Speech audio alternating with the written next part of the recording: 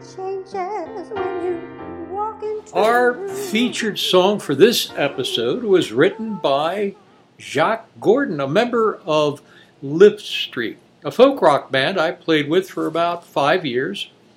His latest, Don't Make Me Want You, with music by Jim Del Orifice, is his original that he asked you to sing for him. What process did you go through, if any, to make it your own? I've never been asked to sing anyone else's work before. I don't consider myself to be a singer. I consider myself to be a songwriter who sings and produces my own original material, sort of out of necessity. After listening to his song, I told him I really wanted to tweak the words, the lyrics before recording it, but he didn't want me to. He wanted me to sing it as is. So, making it my own, I sang it in this kind of lighthearted way, But you characterized it with me once. You said it's kind of a torch song, sung by someone feeling hurt and rejected. Well, yep. The lyrics explicitly state, "You loved me, and you left me, and you left me wanting more." So yeah, it's a torch song.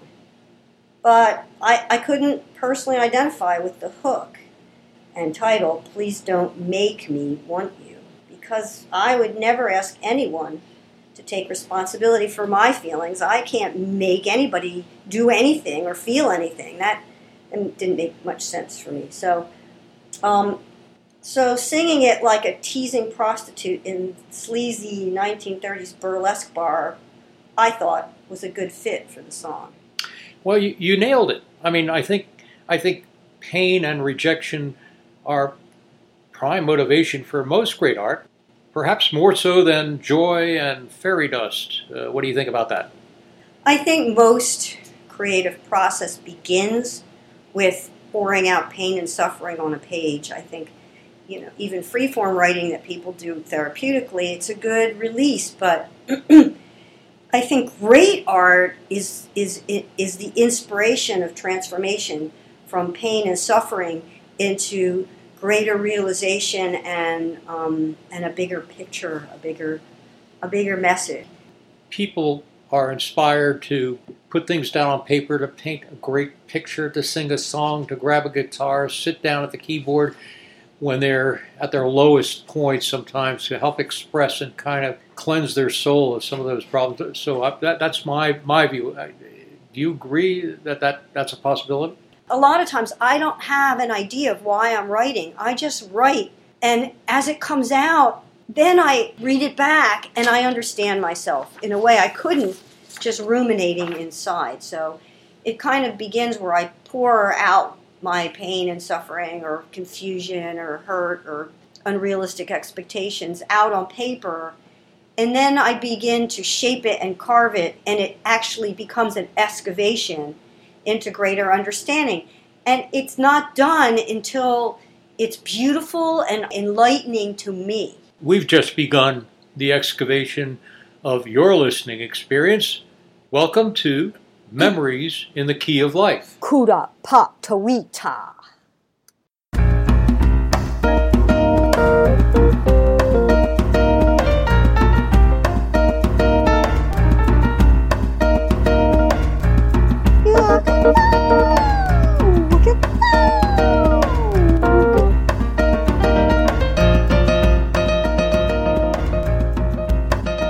We're here to reflect, dissect, inspect, and give respect to all the moments of joy, frustration, and humor we confront every day. And we do it with a song, and if you're lucky, a bit of poetry. I'm David. And I'm Alexandra. And despite your personal reluctance, Alexandra, to buy into its lyrical premise, your rendition put this song for me into a smoky backstreet nightclub from the late 30s. A torch singer, spotlighted at the keyboard.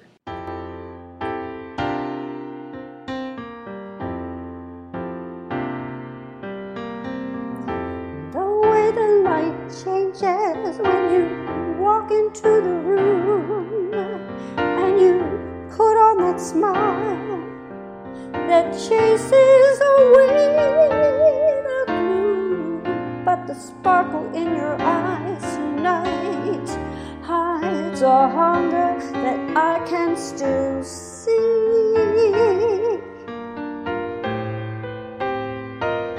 So please don't make me want you, 'cause I know you don't want me.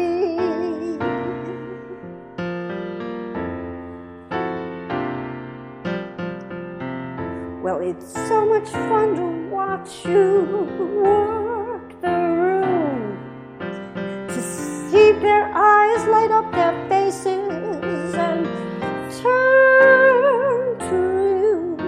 But I know the game you're playing, and it's something only I can see.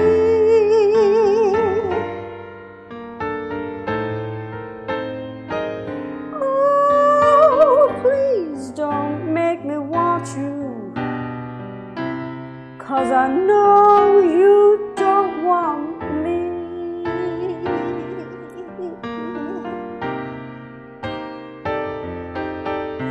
It was on a night just like this, so long ago, that you looked into my eyes and said, oh baby, I want you so. And you held me tight and we danced all night, and my heart jumped for joy. But you loved me and you left me, and you left me wanting more.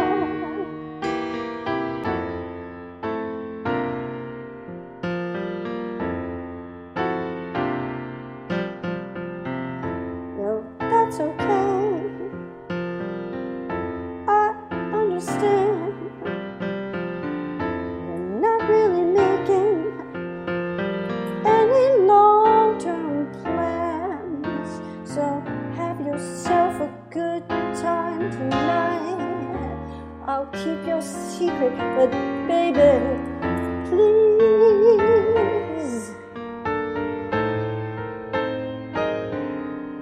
if I catch ya, I just walk on by. Don't stop and talk to me.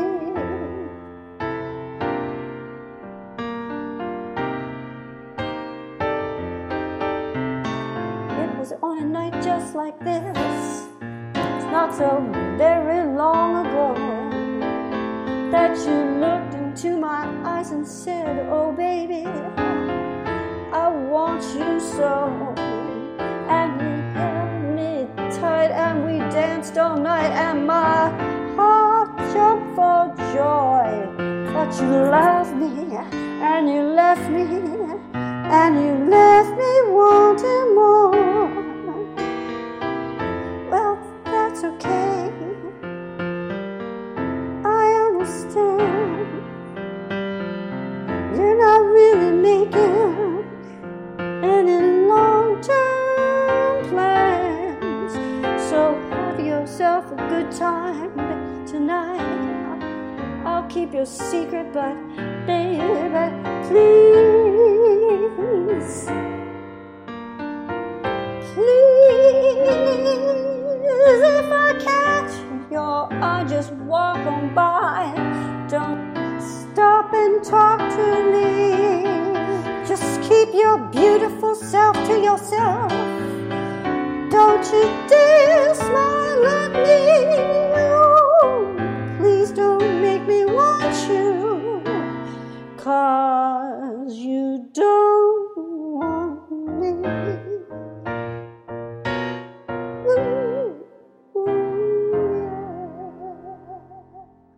I've always found that life is full of little surprises, moments that kind of startle, that make you go, huh? Small, revealing little moments, a memory in the key of life, if you will. One of those memories was on a Sunday with Uncle Joe.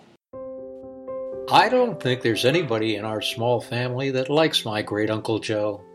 He's nasty, uncivil, and a real bore.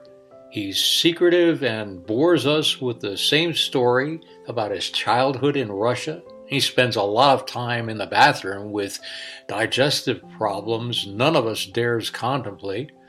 He owns and lives in an ancient rooming house in one of the unfashionable Philadelphia neighborhoods. You have to at least take him shopping once a week, my mother said in a phone call a couple of years ago from her Miami condo. So, reluctantly, every week I would pick up Uncle Joe and his dog Sammy and take them to the supermarket. Sammy, a questionable breed, was the only thing between Uncle Joe and the grave. Sammy died a year ago, but apparently Uncle Joe had found another way to ease his loneliness. It was a Sunday morning. I happened to be in the neighborhood and decided to check on him, and I opened the front door and walked through the dusty hall to his apartment and let myself in. "Uncle Joe!" I called. Nothing. He didn't usually sleep late. I was a little worried, and I walked toward the open bedroom door. On the shabby bed in the shabby little room lay my uncle on his back, snoring softly without his teeth, his expression relaxed and more peaceful than I could ever recall. Next to him, in bra and panties, was a young woman. She looked to be in her early 20s, slim, firm body, and sandy blonde hair that was mussed over plain but pleasant features. She stretched and moved on the bed and turned and looked at me. I'm sure my jaw was hanging open. This was certainly an improvement over Sammy, but my 85-year-old uncle in bed with... "Hi," she said without embarrassment, getting off the bed and pulling on a pair of jeans and a shirt. My uncle continued snoring. "Hi," I managed to say, intent on remaining as cool and unembarrassed as she was. Would you like a cup of coffee?" I asked. "Sure." She reached for a pack of Newports on the bureau. In the kitchen, she smoked nervously. Her name was Louise, and she was from around the neighborhood. "Are you related to Joe?" she asked. It seemed odd not to hear him called Uncle Joe. Nephew, sort of, I guess, grandnephew. You're a friend of his?" I asked. "Yeah, I come in and see him once in a while. He's a nice guy, kind of alone, you know." "Yeah, I guess he is." As I listened to him snoring in the bedroom next to the kitchen, I wouldn't contemplate the thought that Louise came to see him just to share his company. "Joe's a real nice guy," she went on. "Kinda tough when you get old like that. Nobody to take care of you. He don't feel so good sometimes, but he's always nice to me." I couldn't picture Uncle Joe being nice to anyone. Do you see him often?" I asked. "About once a week, I guess." I stared at her, not knowing what to say next. I better get going," she said, and stood up, grabbed her cigarettes, and walked out of the kitchen and into the bedroom. I could hear my uncle getting up. "Morning, Joe," my uncle grumbled in reply. "I gotta go now. You gonna be all right?" He didn't hear her. "You gonna be all right, Joe? I gotta go now," she repeated louder. Yeah, I'll be all right. Thanks a lot, Louise," he said. I heard her leave. He shuffled out of the bedroom in his pajamas and into the kitchen on his way to the bathroom, stopping when he saw me sitting at the table. We looked at each other for 2 or 3 seconds. "What's the matter?" he growled through toothless gums defensively. "Ain't you never seen a goil before?" "No, I was just..." "What? What's the matter with you? Why don't you speak up?" She's a very nice girl, Uncle Joe." "Of course she's a nice goil," he snapped. "She's my girlfriend." I had to pursue this. "Do you have others?" I asked. "What the hell do you care? You're a married man. You shouldn't even be looking at something like that." "Yeah, I got others. Lots." "How did you meet her?" I timidly ventured. "What's it to you?" he said. "I just talked to her." "You gotta know how to talk to them. I got sex appeal. That's why. You ain't got no sex appeal," he grumbled at me as he walked off to the bathroom. I sat there, stunned, my middle-aged ego quivering. Could it be Louise didn't get paid for her visits? An attractive 20-something girl spending weekly night sessions with my nasty Uncle Joe because she wanted to? As I walked out of the house, I couldn't put myself together. Questions flew through my mind, scattering my thoughts like the gray pigeons flapping out of my way as I walked to the car. The rooming house has been sold, and he sits in his apartment waiting for settlement. Once he told me he wanted to go to Florida if he ever sold the house. There were lots of pretty girls down there, he said, but nobody in my family wants him down there with them. I saw Louise once more outside his house, and she asked me to let her know where they're finally going to put him. She said she'd like to visit him. Whatever questions I had about her and Uncle Joe still made my ego smolder. Sure, there were questions, but for Uncle Joe, Louise was an answer. Standing alone on the sidewalk, I felt sad that all I'd known was my Uncle Joe, while she had known a man called Joe.